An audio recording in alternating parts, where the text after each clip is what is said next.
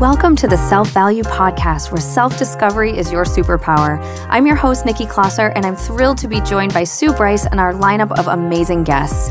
Together, we'll explore the distinct connections between self-value, relationships, career growth, and financial abundance.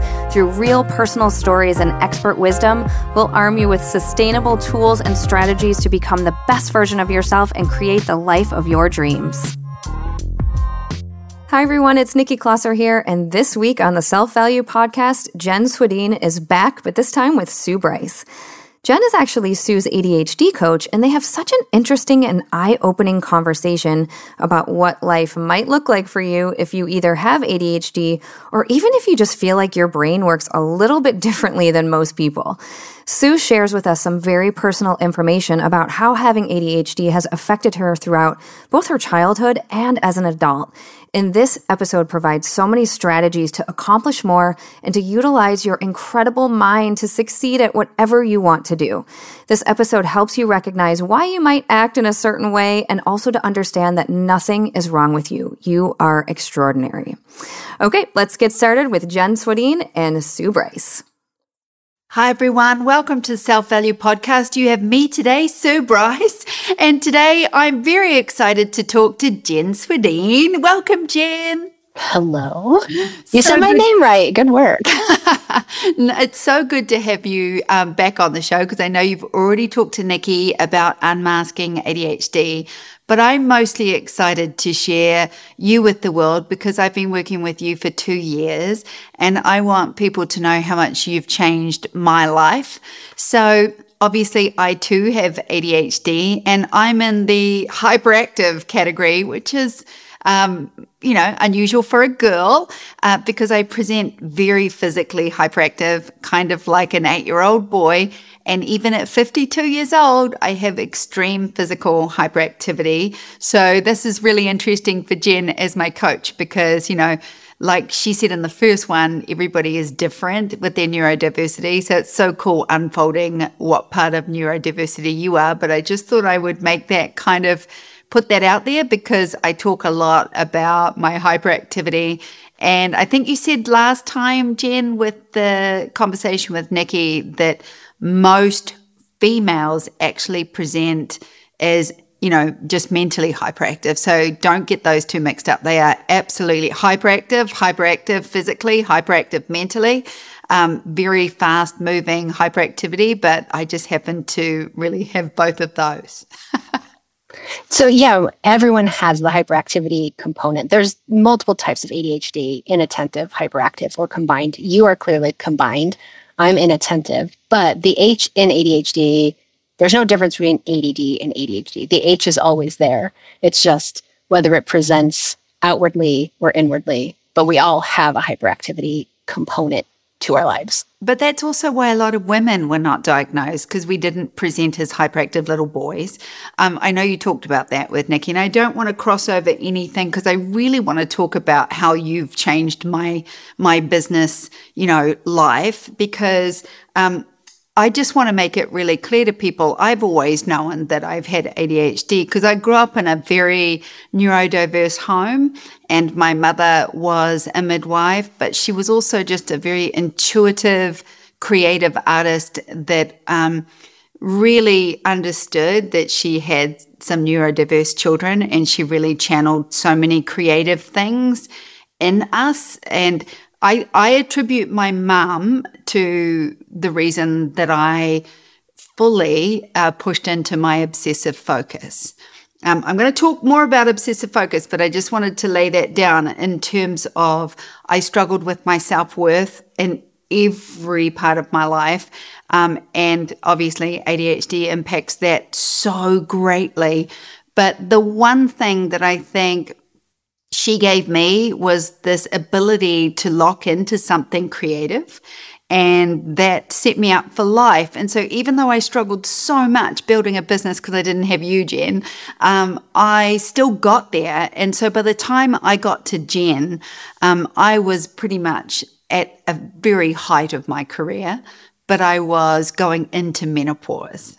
So, for starters, I'm going to do more podcasts about menopause, Jen, but let's just quickly bridge why I'm bringing up ADHD and menopause, because it's like I've always struggled with my ADHD, but when I hit menopause, it was like I could not manage myself again. Yeah. Like a teenage hormone.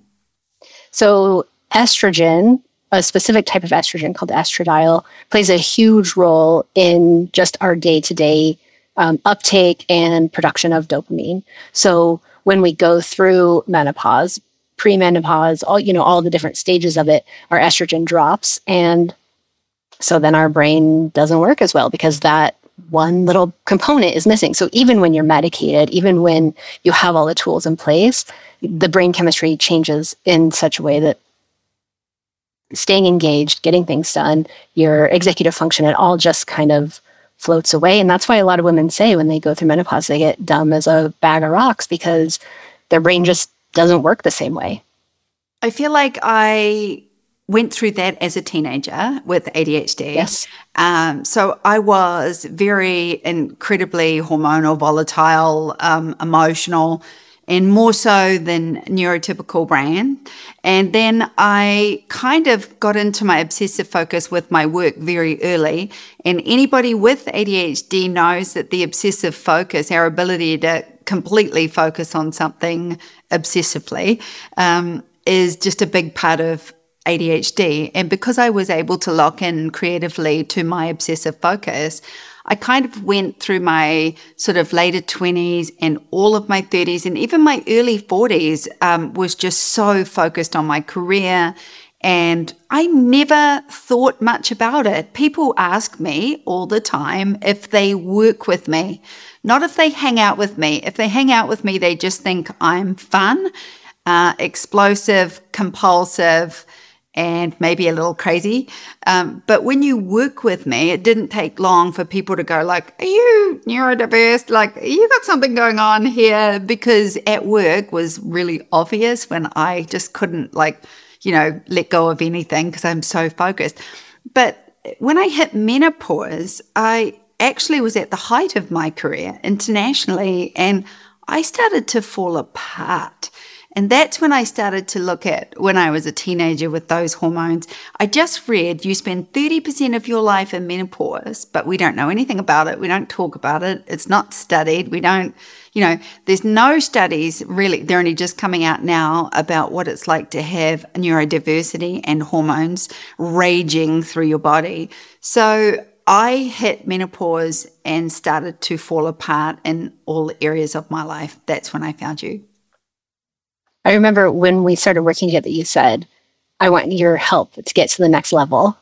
And I, in my head, said, what the hell is even that? Because you were at the height of everything. It's like, but I wasn't, because I wasn't managing myself. And it looked really good from the outside, but I was just a mess. I was having meltdowns daily in front of my staff. Who, by the way, all have supported me through all of this because they're incredible. And obviously I got some help. So let's talk about what your help did for me. Number one was knowledge, acceptance, understanding. For as much as I knew all of my quirks, and I've always called myself a freak. I want to own this, all the freaks unite. We are more likely to attract neurodivergent friends. But my little freak flag, once I learned that it wasn't so much a freak flag, it had all of these extraordinary things, that was the game changer for me. But when I met you specifically was because I wasn't managing my life. I was never going to get to the next level above the level I'd got to. I absolutely learned more about myself just in the first probably 3 months of coaching with you. You answered all these questions. The biggest one was, what do you mean I'm not broken? The second one was, what do you mean other people don't do this or feel this way or have this? What do you mean everybody doesn't do this, feel this way? The knowledge, the acceptance of it, and then the understanding of my limits around it. That's the first thing that you changed for me. Was I was just like, oh my God, I am not the head. And that's what I was telling myself. Yeah. Yeah. And we're not broken. We're just different. And all the quirks that we go through life with, that people point out to us, usually is what's happening is other people tell us like, oh, what you're doing is weird. Or like, oh, Jen, she's so quirky. Like some of them are quirks, but a lot of them are just the way that our brain works differently. I like that you said quirky because mostly it's meaner words than quirkiness. Right. Yeah. It's quirky. It's quirky when you're the cute kind of quirky. It's the mean stuff when you're less socially acceptable. Yes. But once you realize that that's just a byproduct of your brain physically being formed differently, it's a lot easier to accept those quirks. But then it's a lot easier to drop all the shoulds and stop shooting on yourself all the time of, well, I should be able to pay my bills better. I should be able to get this thing done. I should be able to manage a household and work full time. I should. Because once you realize like, maybe just because you should doesn't mean you should. Because it's not real. That's all societal constructs and it's made up shit. So I shouldn't have to have 3 trash cans in each room, but I do. And now I don't have trash anywhere because it's in the trash cans. Because once you know, you can work around it. You can create your own systems that actually make sense for you and not carry so much of that old story nonsense that doesn't apply to you. It applies to neurotypicals. They should be able to do the things because their brains are normal and they live in a neurotypical world. The shoulds don't apply to us because we don't live. My weird flag because I like my weird flag as much as my freak flag. So I've always called myself a weirdo. And even when I sort of started to really accept all of the neurodiversity and like go, oh yeah, I guess that's what makes me unique and weird. So I never say I'm weird anymore without saying I'm wonderful. So I say weird and wonderful because I am weird and wonderful. And if you have neurodiversity, you know that there's this little weirdness and quirkiness that comes with you, and you spend a lot of time trying to hide it from people. But the truth is it is a little bit weird and wonderful. I want to talk about the wonderful because there's too many people out there that hide the weird and are ashamed of the weirdness that they hide because they don't understand why they do such simple things. And I want to talk about all the wonderful things that got me here, kicking and screaming. Obviously, I have better information now that I know Jen, but all of the things that got me here to me are obsessive focus. I want to talk about that in terms of creating a business, or I want to talk about the positive aspect of obsessive focus. When I have a special interest, it's all I want to do. It's all I want to focus on. And that's how I actually built my business and mastered my craft, was I was so obsessively focused on it. And for a lot of people, they think that this is actually, something that's wrong with them. And it's actually what makes me so extraordinary is my ability to lock in my brain. And when I'm in that place of like, I'm goosey just talking about being locked into a focus, I am physically excited by thinking about being in an obsessive focus. Like, I want people to understand that when I'm in my obsessive focus, it's like the most amount of joy I can experience being in my brain. It's like taking a bath in pure dopamine. It's just, it's everywhere. Because when your brain, the way we get things done with a neurodiverse brain is our brain has to decide it wants to. It's interesting, it's engaging, it's exciting, it's challenging, but not too challenging. If it's too challenging, then it's no longer interesting. We won't do it anymore. So finding those ways to get hyper-focused and then also having the ability to turn it around and activate on it, apply it to something. Because we often I hyper-focused on something earlier that did not benefit my life at all. I had a lot of fun doing it. And I just took it as a break. I needed a break today. So I hyper-focused on some nonsense that I really loved. But if we can apply that, take that and turn it towards our business or towards our goals or whatever, and really activate and use it as a power instead of an avoidance, because hyperfocus is often weaponized as an avoidance behavior when we don't want to do something. Well, I'm going to hyper-focus on my avoidance behaviors as much as I'm going to hyper-focus on my obsessive joy, because both of them will take me away from a bad feeling. Yeah. That's why. And then, they both feel great until the avoidance gets really stressful, because you're like, okay, I haven't worked on business for 8 weeks because I've been learning how to And knit. that's why it's called avoidance. Yeah. Yeah. Yeah. I think ADHD get into a different type of avoidance than neurotypicals, because avoidance is usually around an uncomfortable emotional feeling. And for ADHD it's actually around any focus that causes us great pain and being able to focus on something we don't want to focus on, more than it is running away from an emotion, even though the emotion is the reaction I'm going to have to not wanting to do what I have to do. For ADHDers, it's in business, it's often the struggle of not knowing what to do, being uncertain of it, or having to refamiliarize with something. That's our biggest barrier of, like, I know how to send these newsletters, but I haven't done it in a few weeks. And now I have to remember how to log in, remember the steps I take, remember what I did last time. And that sounds trite, but it's so true. I have to remember how to log in. I have to remember where. Yes. Because you will turn your focus away from something so basic that you know the answer to, you know you can do it, and you'll go to do it and you will be unable to do it. And it's like you do not know how to do it. Right. And then we'll avoid it forever. And when we do finally do it, it's going to take 10 minutes or what is an easy thing, but it's so insurmountable in our minds that I have to go find where I stored that file. And I didn't name it properly, so who knows where I'll find that. Or I have to go remember the conversation with this client or whatever we're working on. The refamiliarization process. Analogy or parallel when you say my brain has 1,000 tabs open, that one right there, and I have to go and find the tab to remember how to do something really, really basic. Okay, so when I am most sort of lit up by my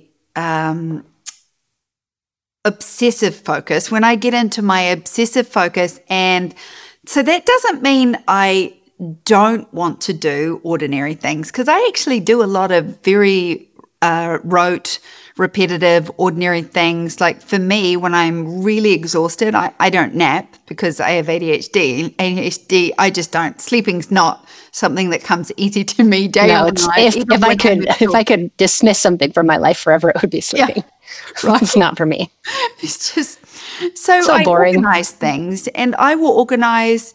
I could organize nail polishes. I could organize paint colors. I could organize M&Ms into lines and colors. It doesn't matter. Organizing my brain when I'm really overwhelmed is something that comes very naturally to me, and it actually helps me get back into my focus again.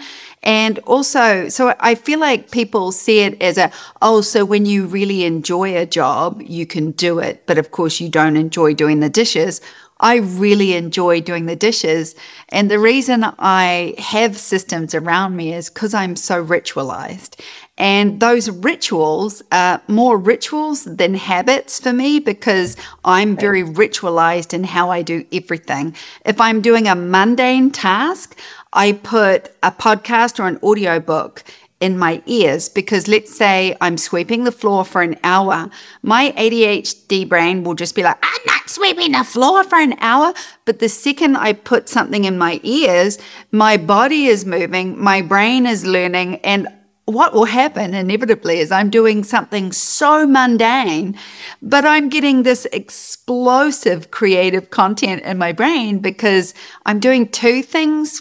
And so I think people might look at ADHDers and say, oh, cool, so you can only do things that light you up. And it's like, well, no, I can do anything in a ritualized way. And I just know how to get my brain into a mundane task focus, because I have to make sure I've creatively spent. In fact, one of the fastest ways to get me to do a mundane task in my house is let me sit and create for 2 or 3 hours. I will inevitably get sick of creating or crafting because it's a lot of close-up work and I'm older. My eyes will get tired or whatever. my bum will get sore and I want to stand up, inevitably I will then go and do a 1 hour of like mundane stuff in the house because I've been so creative and now I just want to get into more systems. Yeah. So there's actually two things at play there. One is we have two networks in our brain. The default mode network, which is where ADHDers spend a lot of their time. We have a hard time jumping out of that. That's where you ruminate and process and daydream and you do all those sorts of things. And then there's active mode, that's when we're doing like intensive, actual like critical thinking intensive work. And we don't really like to stay there. We go more into the default mode. And other neurotypical brains can switch back and forth just like a light switch on and off. And we take a lot of effort to get between them. But what you're describing, I call focus stacking. So we need it. With ADHD, we think like the more distractions, the worse off you are, but it's actually the opposite. We need to use up as much of our focus as possible to be able to do all the things. So if you're doing something boring, let's say that takes up 50% of your focus, we need to find ways to fill up the rest of that 40 or 50%. So add in music, that'll distract your brain maybe 20%. Add in, a visual, so maybe you're watching TV instead, that'll stack it up more. So the more you can utilize the rest of your abundance of focus, because ADHD isn't a lack of focus, it's an abundance of focus. It's directed. That's the problem. Yeah. So if you can like fill that meter up by different distractions, then you can do the hard thing. That's why you have to watch TV while you retouch. That's why you have to listen to music or a podcast while you sweep or while you drive or organize something little while you're learning, because then your brain can, if you're just doing one boring thing, that other 50% is going to go like ping, ping, ping, ping, ping, ping, ping. And I think people probably look at it like, well, if I'm going to sit and watch a TV show, I need a fidget spinner. Mm-hmm. Whereas I look at it like the other way, I need to fold those clothes. What is the best way for me to fold those clothes and entertain my brain with learning or stimulus that is not, and I feel like sometimes if the stimulus is good, I won't remember folding an hour's worth of clothes because I will just go into a space. Zone out, autopilot. Yeah. And I learned how to do that years ago. So, I am a neurodiverse person with a clean house because I love being organized. And in fact, the more organized my surroundings are, the more organized my brain is. And that helps me get my brain organized, is getting everything around me that I can see organized. Yeah. Very much so. Hypervigilance. It's why I always have a fidget in my hand. A putty or my specs balls or something, because even when I'm doing something I really love, I still need that extra physical, like bouncing doesn't work if I'm doing art, but squeezing this in one hand, it'll just put me right over the edge so then I can stay in it. I will roll paper. I will tear off paper. I'll roll paper into just a thin line, and I'll just keep rolling paper. Rolling paper is the one thing that I can usually get hold of a napkin at a restaurant, paper napkin. I'll just roll a napkin. I'll roll paper, and I'll keep that moving in my hands. Hypervigilance is something that most people see as a negative thing, probably because it's associated with a lot of trauma in children. Hypervigilance is definitely a huge part of ADHD, and I just want to talk about the positive aspects of it. Because I am so hypervigilant, I am aware of everything in the room. I am aware of everyone in the room. I am aware if you've had 1 inch cut off your hair. I am aware if you've changed the shape of your eyebrows. I am aware if you have a different body language today than you had yesterday or an hour ago. I can feel every person in the room because I'm watching every person, every emotion, and I feel everything. Now, I know RJS is a big thing for neurodiverse people, which is rejection syndrome, and that they feel more, feel rejected more, feel deeply more. These would have been really good things to know starting a business, because rejection is one of the biggest things when you start a business about putting yourself out there that can terrify you.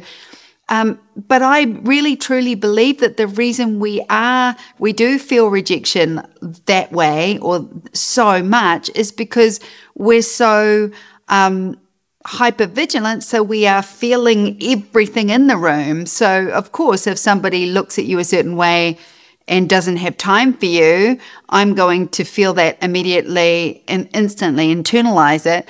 But if I wasn't looking for it, I'm not going to see it the same way. So I do wonder how much of RGS comes from hypervigilance. But I'll ask that question first before I riff on how incredible hypervigilance has made me intuitively.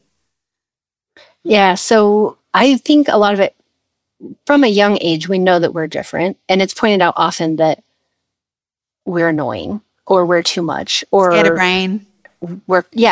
Doesn't stop talking. My dad always blamed me for forgetting things because I didn't care. When in fact, I'm in 7th grade and I'm doing the best I can. You don't finish anything. Man. Yeah, there's so many things that people point out to you as a negative, which are all just, this is how our brains work and this is how it's always going to work. And these are fine things. But because of that, we start observing from a young age of like, okay, well, how are they doing it differently? Why aren't they getting in trouble for these things? How do they manage their life? And we go, one, like you said, we get hyper observant. We start to try to emulate those. And that's what leads to us masking. So when we're in these situations where we need to protect ourselves, we need to be socially acceptable, we put on the fake version of us where we pretend to be neurotypical. So we're more, it's not to help us, it's to make us more palatable to the world, which sucks. But I mean, that's what neurodivergent treatment is. It's making us easier on the world, not the world easier on us. And then because we're always doing that, we're always being observant of what are other people doing? What's socially acceptable here? If I said the wrong thing, why was it wrong? And how can I not do this again? And that's also why we socially lubricate ourselves more, which is also why we're more prone to addiction, because it's really uncomfortable to be in a social situation, not be in control of yourself, interrupt people, cut them off, say weird things, be impulsive, be too wiggly.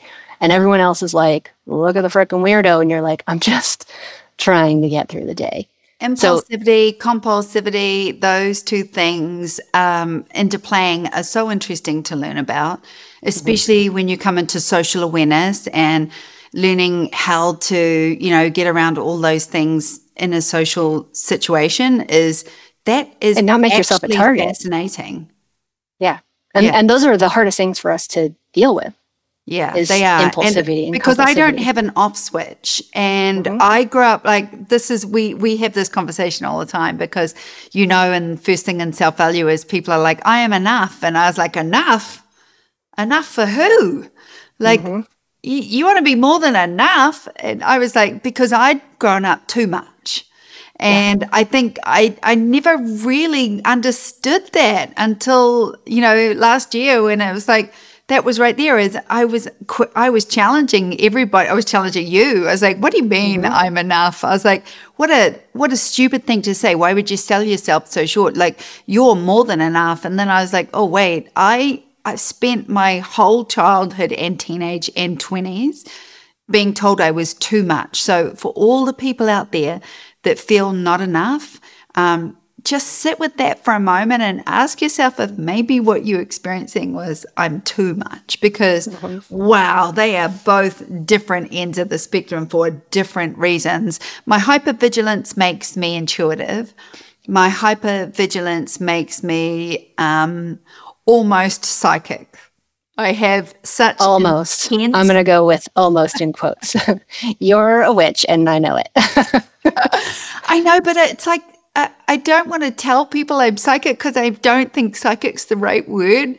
I just feel like I learned how to read people in a way that it just gives me so much information, and I'm very intuitively open to it. Yes. And I know that's hypervigilance. I know that comes from just constantly watching people and just constantly trying to read the energy in the room, constantly trying to not be too much in the room was the biggest one for me, because obviously when you're not enough in a room, you're more isolated. When you're too much in a room, people are telling you you're too much. So you're either they both feel bad. you're either devoid of any sort of energy, or you're directly having it reflected back to you that you're too loud, too much, talk too much, interrupt too much, too outspoken.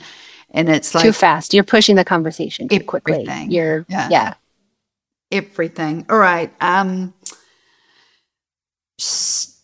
I said solution focused. Oh, no. Okay. Obsessive focused is one thing, being obsessively focused on what you want. But when I'm in that obsessive focus, what I realized that it developed in the last 21, 23 years of being in business was it's really solution focused, because I teach solution focused, love focused, drama focused, problem focused. If you get stuck in a problem, you're going to create more problem, drama. But when I got into that obsessive mind, that obsessive focus where I could really I realized I was just a problem solver in that mind, because I would just think of a system or a way through anything. This is the reason I created an international business. I see everything in a system, which is good, and then I create the system. But to me, that focus was just a solution focused. I was always solving problems, coming up with cool solutions, finding a way through in my brain of where to go next and how to get there. And then all of a sudden, this is actually business is just systems, setting expectations, communicating boundaries, and then an offer of value and a service that follows through on all of those things. And so here I left high school when I turned 15, halfway through the year of my second year of high school. I was 15 years old. It was my birthday. Our school year starts in February. My birthday was on June the 4th. Second year, I walked out of that high school and I went and got a job because I could not learn at school. What chance was I ever going to have of having a business? And then all these years later, here I am with this incredible international business, and I made it through. But now that I'm sitting here with you as my coach, I just want to tell all the people out there that have struggled with this for most of their lives that if you look at everything positive that your neurodiversity brings you, instead of the struggle that all the negative stuff that is just hard to get through until you know, then you actually are gifted. I have read This Is the New Brain, but I'm not going to get ahead of myself because let's face it, 90 whatever percent of the population that are neurotypical think it's absolute BS. So I just feel like I was given these incredible gifts, and I was also given some really unique challenges around those gifts. But once I learned how to get around those unique challenges, I have an extraordinary mind. I have built and sold. I built 3 businesses and sold 2. I have created $43 million in digital products in the last 13 years just with my name on them. I have achieved incredible things with mastery, craft, skill, and in business. But I have a meltdown if I have to get on a help desk line where it's an automated system. I struggle to do basic tasks that are so shameful that if people knew, when people find them out about me, that I have to somehow hide these things. So how can I be so extraordinary and so useless at the same time? That's really the one thing that you've helped me with, because I've already created a successful business when I met you, but I was not being successful in my business. And I was not being successful in my life because I was just still struggling so much with what my brain could and could not do. So I want anybody right now that even, do I have ADHD? Do I need help in my business with ADHD? Do I need help? I definitely want them to reach out to you. I definitely want them to go and get help. But I want people to know that you've been given a gift. And when you know how to work with this brain, it is an extraordinary gift. I'll tell you a couple of other things that I can do that I think is truly extraordinary. I can stand on stage and speak for 8 hours, and I've done that. I've done a full day in London to 400 people where I stood on stage and I spoke for 8 hours without notes. And I'm speaking fast and I'm giving a lot of information, and I don't know how my brain can do something like that and then can't do something really basic. But wow. Yeah, I think a lot of what you're talking about here is the unique combination of ADHD, because we do have unique brains. We are more creative in our thinking. We are more solution driven because we live our whole life creating solutions for the problems that we cause ourselves. But also is that like I'm always in the shit. It's just the depth that varies. So the reason that I'm so good of getting myself out is because I'm always getting myself out of the shit. Yeah, we create our own chaos. And we just have to learn how to create healthy chaos in the good ways instead of like throwing a grenade into our business, because the chaos helps us thrive better. You know, we love chaos. But so between that, but then also your unique set of strengths, and not everyone has those same strengths. Yours are similar to mine with strategy and command and intellection and ideation. So when you find a problem and can work through the solution, you are also able to activate on it a certain way and make things happen a certain way. Whereas other people with the same brains as ours can't function exactly the same way. They can't activate the same way. They can see the problem, but maybe they need a different route to finding solutions because their strengths are people-based or, relationship-based or, not like ours that are not, ours are not relationship-based. So their paths will look really different and their gifts will show up really differently because they'll still be able to be creative thinkers, but we'll need to approach it in a different way than you have. But then also on the other side, maybe they're boss at managing their house. Maybe they pay their bills excellently, but then their business is a hot mess because thinking of it in those ways breaks them. And it shows up differently for everyone, but everyone has the same ability to process through and create the level of success that you've created. They just need to do it their way and not the way they're told it should be done or how you've done it or how I've done it or how anyone else does it.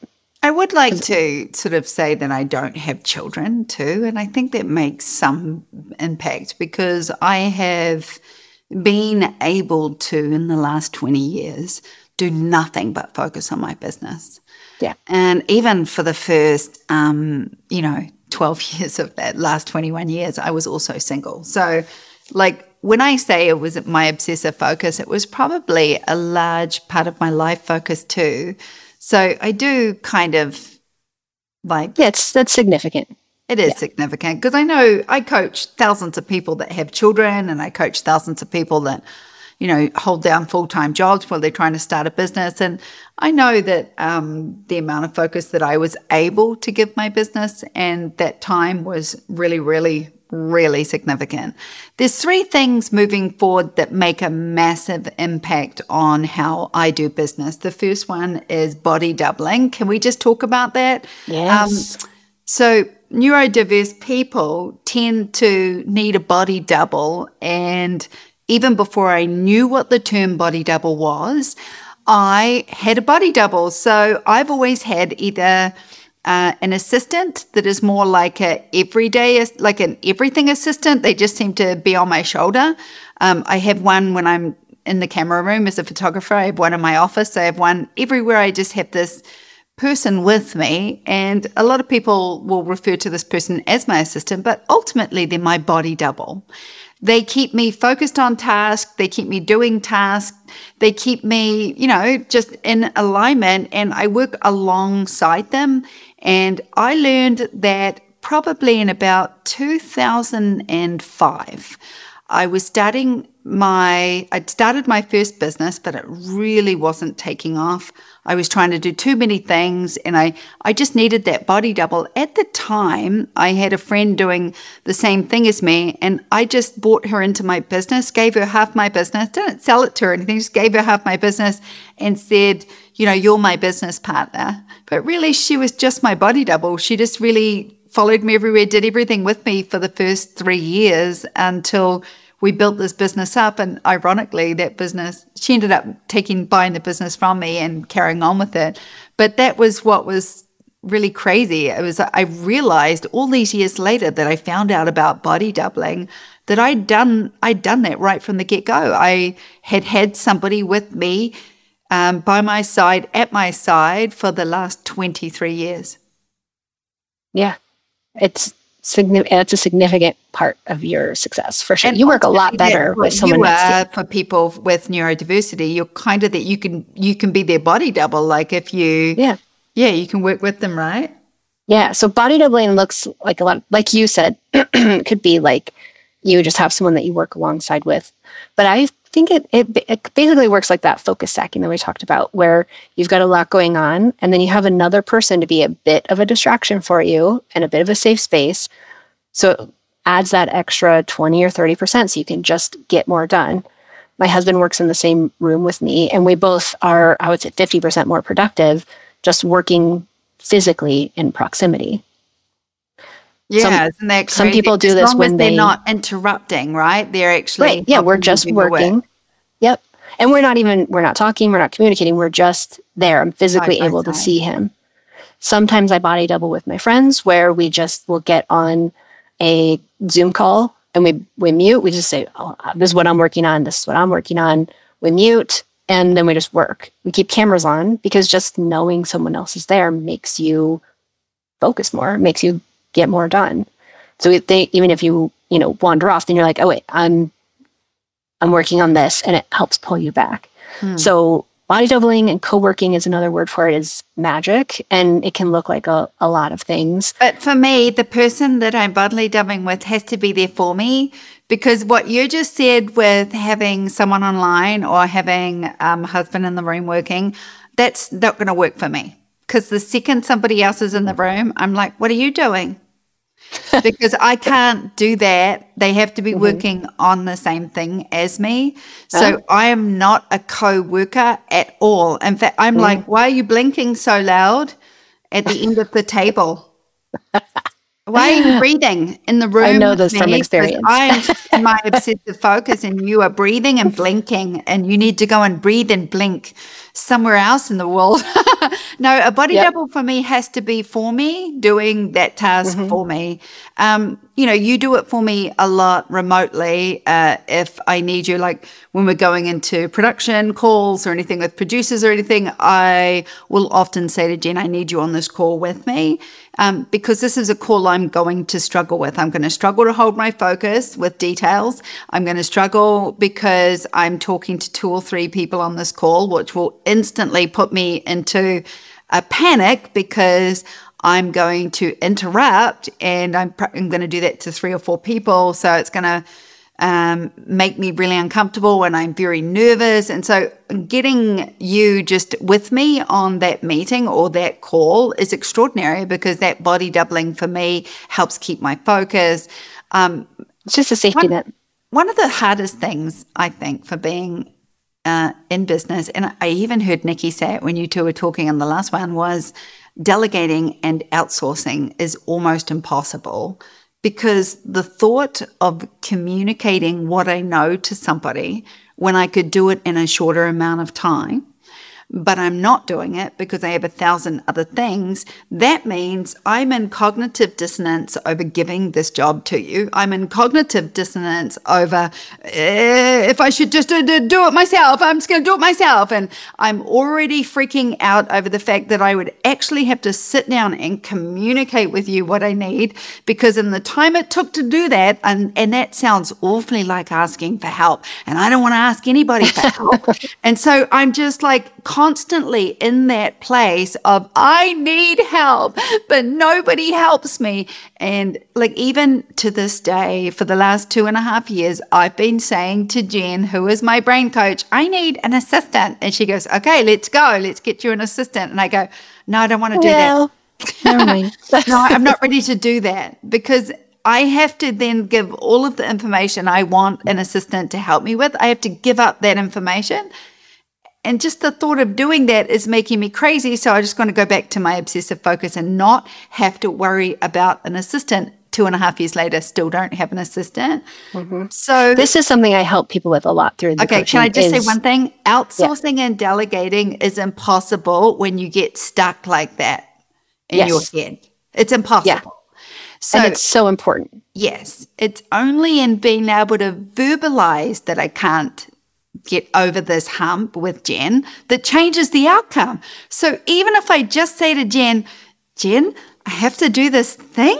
And she's like, what is it? And I'll be like, I have to just go through these files and find the 8 ones that they want, but I can't do it. And like, even being able to verbalize it to you, and then you go, all right, how are you going to do this? Like, let's break it down. When is the best time to do this? And you'll just talk me through it. Even the fact that I could verbalize that to you meant that I didn't all of a sudden feel the 8 stresses that I feel. I'm now just back to the problem, which is, I do need an assistant, don't I? Not, how will I do that? I'll have to write something and talk to someone, and I have to write this all down and get this out of my head. And as soon as I start to think of all the things, I don't do any of those things. Yeah, because they're terrible. Yeah.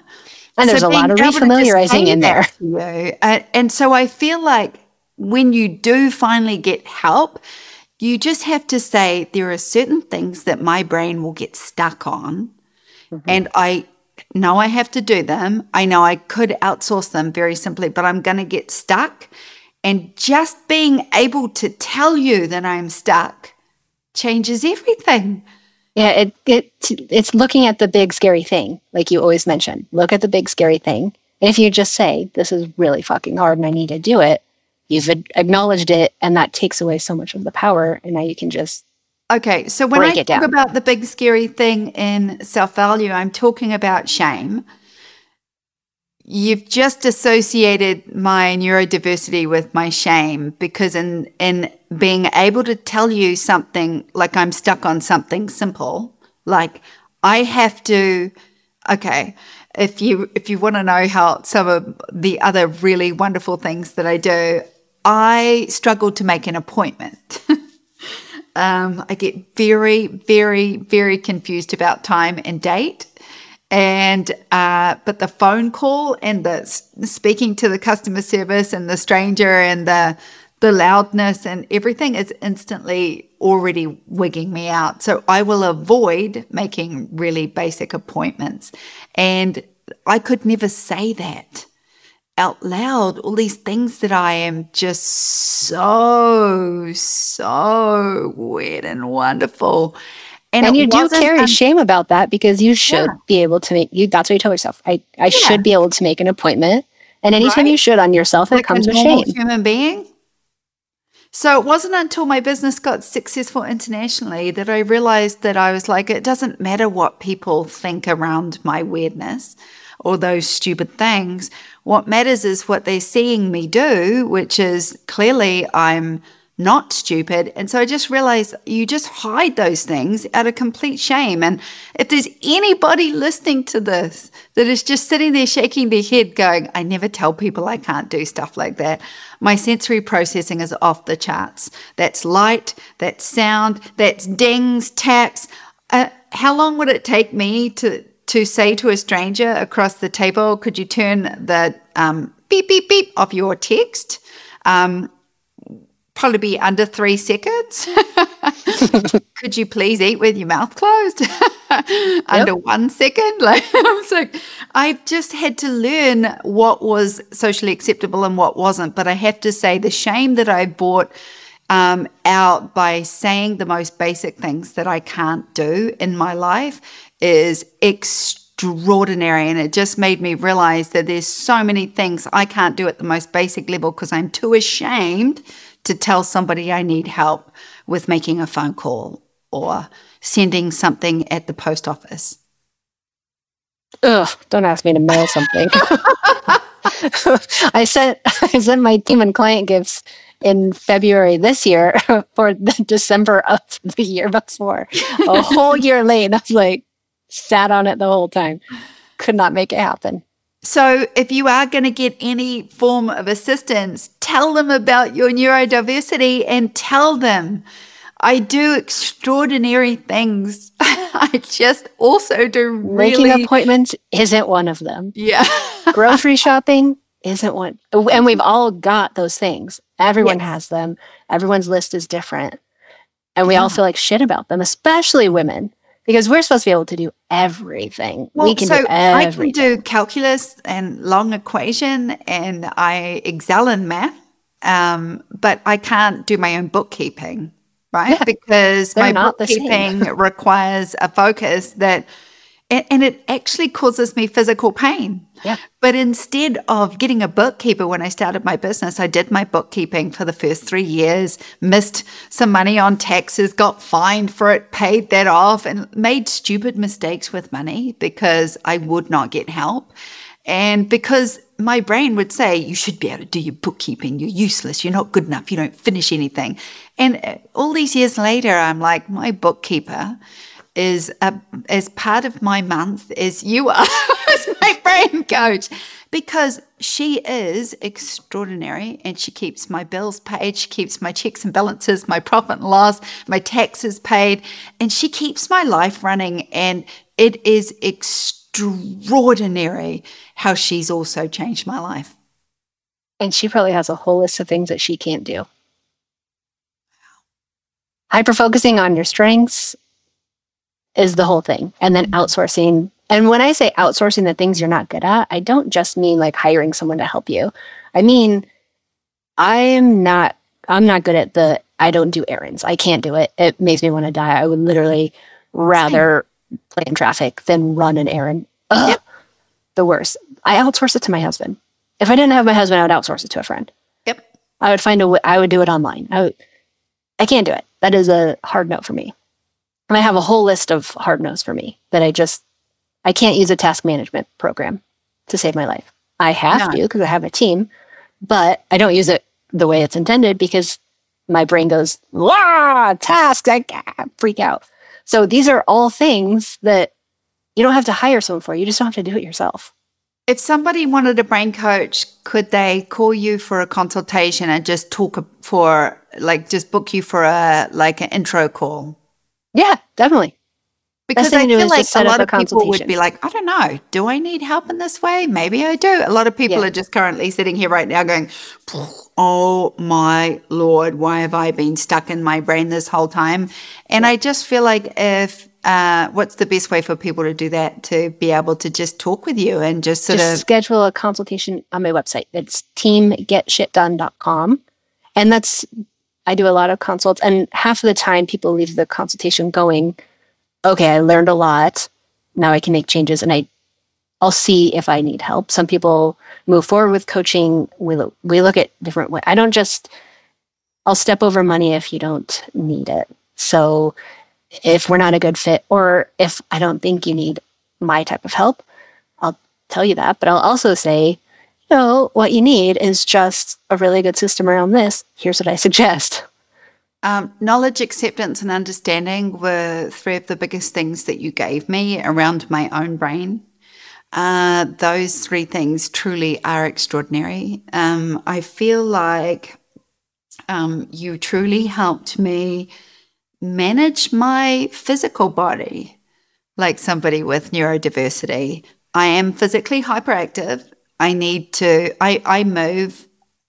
A low day for me would be 15,000 steps. Yeah. A high day would be, 20 to 30,000.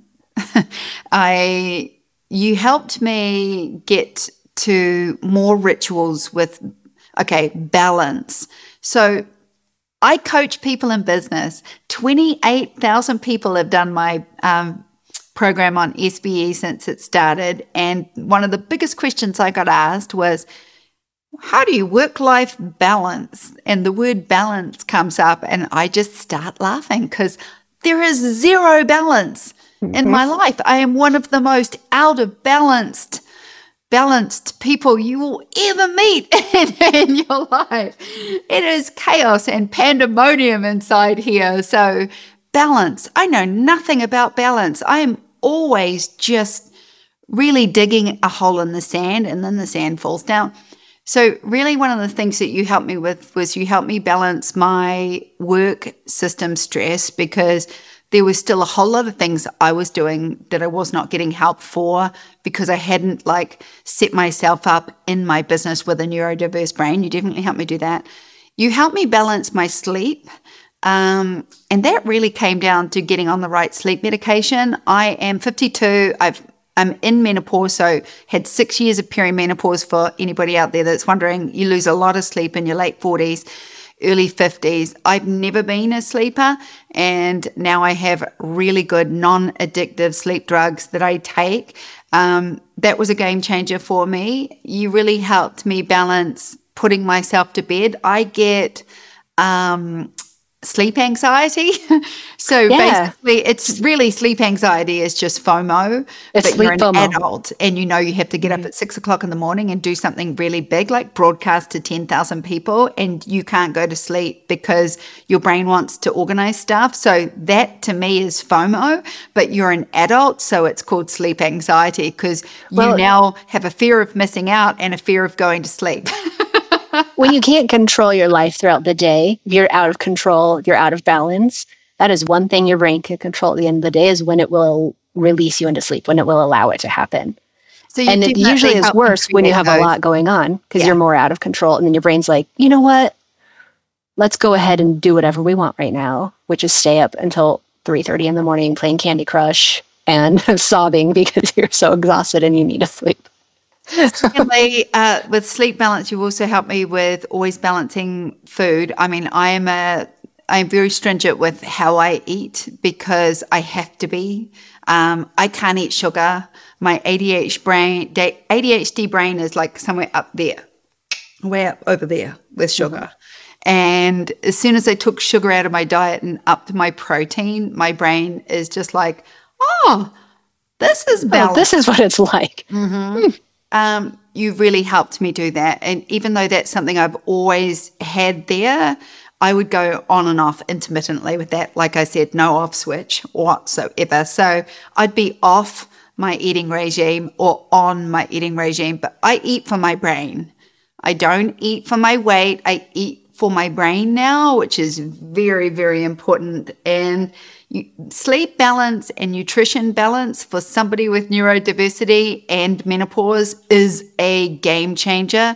But I think the biggest thing you really helped me with was my daily ritual. I teach daily ritual, a daily ritual of self-value.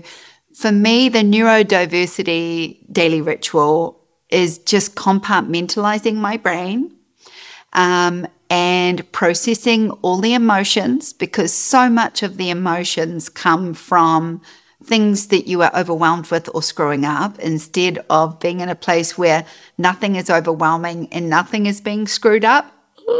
Which, by the way, I just got goosebumps again. Which itself can be really stressful because you're used to living in stress. Well, no. So once you get to that point, I'm not gonna. I don't feel that way. I feel more free right now in my life than I felt. But it was stressful getting there.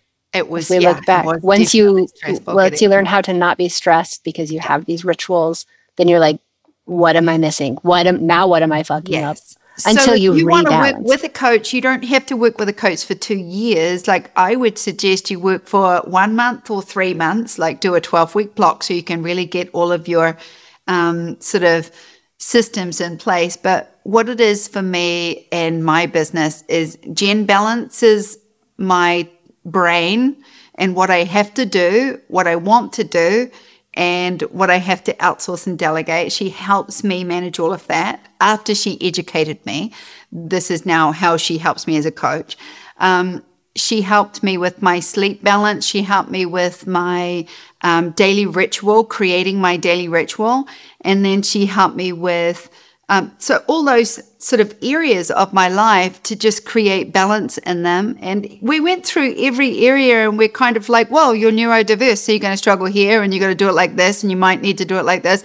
And the whole time I was just like, oh, what? Yes, what? Okay. And so I feel like if you just want to work with a coach for 1 month or 2 months, just create all the systems in those places. Say, how can I get better sleep so that I can function better? How can I eat better for this brain? How can I put in better systems in my business? How can I create a daily ritual? You start there and watch your world come together. You don't have to struggle alone. You are like...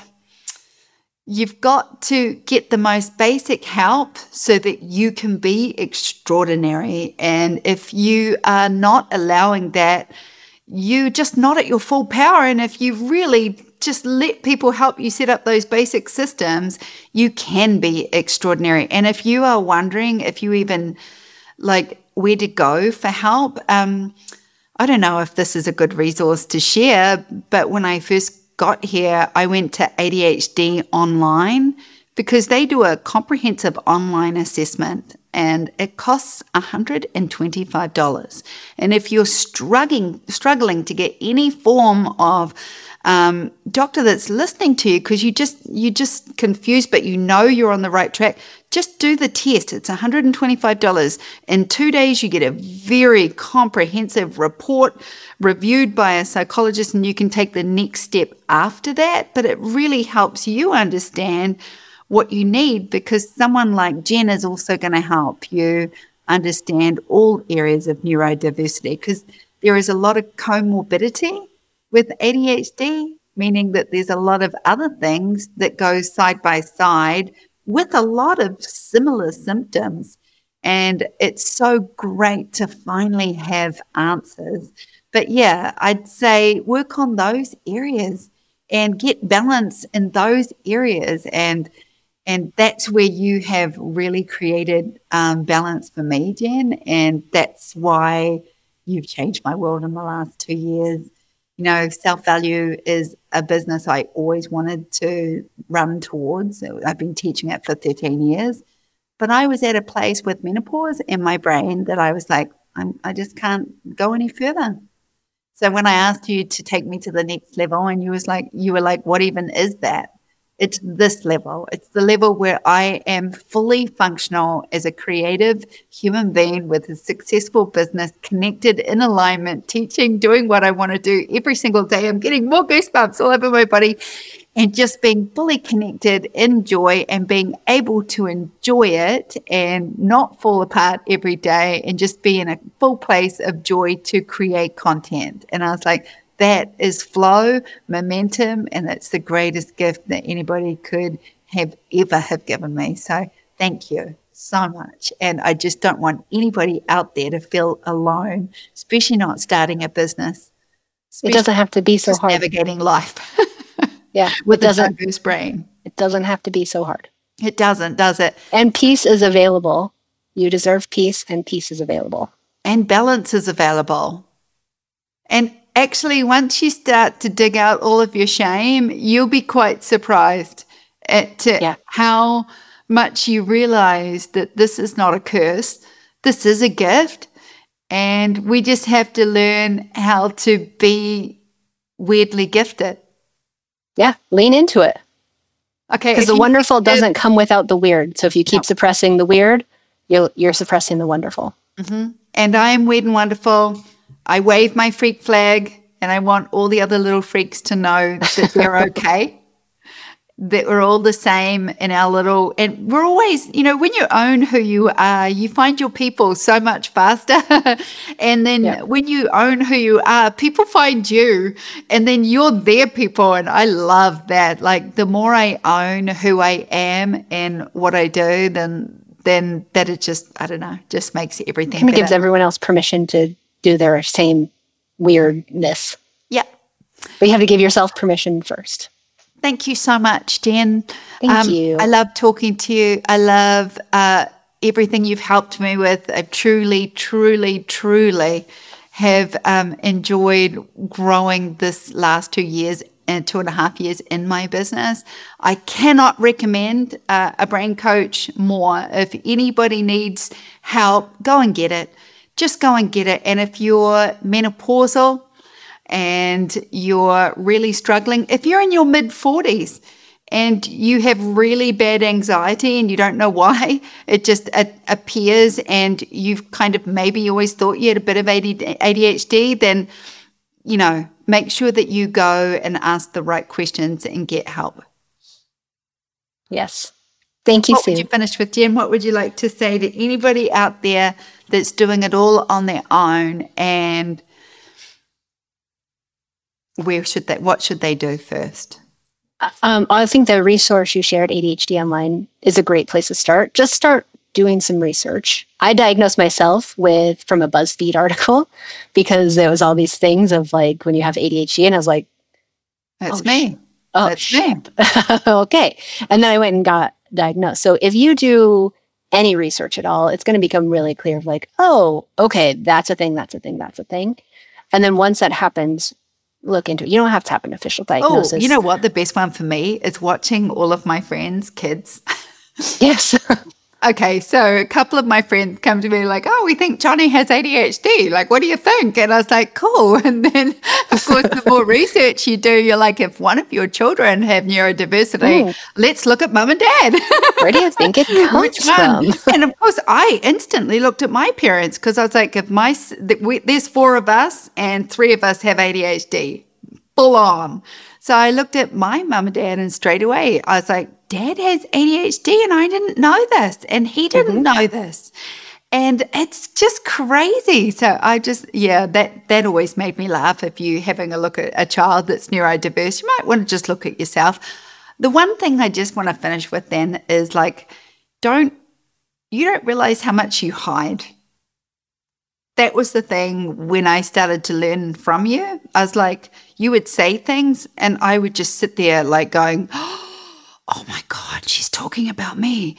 How does she know? But because it was a secret, I was like, I didn't understand how you knew this. So the biggest eye-opener was learning everything. That knowledge was coming. As it was coming, I was like, it was like all these light bulbs and bells and whistles were going off, and I was just like, and I was like, Jen, how do you know? How do you know? I'm a witch too. But once you name it, you're going to be so much nicer to yourself about it. So all those little quirks that you carry shame for can start to be released when it's like, oh, this isn't because I just am bad at life. It's because I have different brain chemistry. My brain is actually formed differently. My chemicals are different. I'm bad at life. It's okay. I am bad at life. But I'm not bad at life because I'm broken. We all are in different ways, and everyone lies about it. Yeah, I am bad at life, and I'm okay with it. I'm actually, I just want anybody out there to know, and I truly hope if anybody calls you that totally gets the amount of freedom that I got from learning from you, is I want you to know that you're actually extraordinary. So it's a cool thing to learn about yourself. It really is. And you shouldn't learn it at 50 years old. But better 50 than never. Yeah. Yeah. And now we can take these neurodiverse children and we can really develop their creative brains. Can you imagine? We can create a neurodiverse world for them to live in instead of shoving them into a typical world. Or a school system they will never, ever create in. And yet they've got this extraordinary ability. And I can't wait for people to catch up, and that every time someone like us steps up and proudly talks about neurodiversity, we take away more stigma and educate more people around it. Agreed. Thanks, Jen. We will do this again. I can't wait to talk more. And to everyone out there, thanks for joining us. If you even considered, just get online and do that little test and give yourself some absolute peace. And then get some help. It's not really help. Get some balance. It's the best kind of help and balance you will ever ask for. I promise you. And it lasts. Yeah, it really does. Yeah. Thank you so much. Thanks, Sue. Thank you so much for listening to the Self-Value Podcast. If you want even more about self-value to start changing your own life, head over to selfvalue.com where you can find all of the education you need to start reaching your full potential. Also, your 5-star reviews really help us to continue what we do. So if you like listening, would you mind giving us a review wherever you listen? We really appreciate it. Well, that's all for today, but don't forget to head over to selfvalue.com.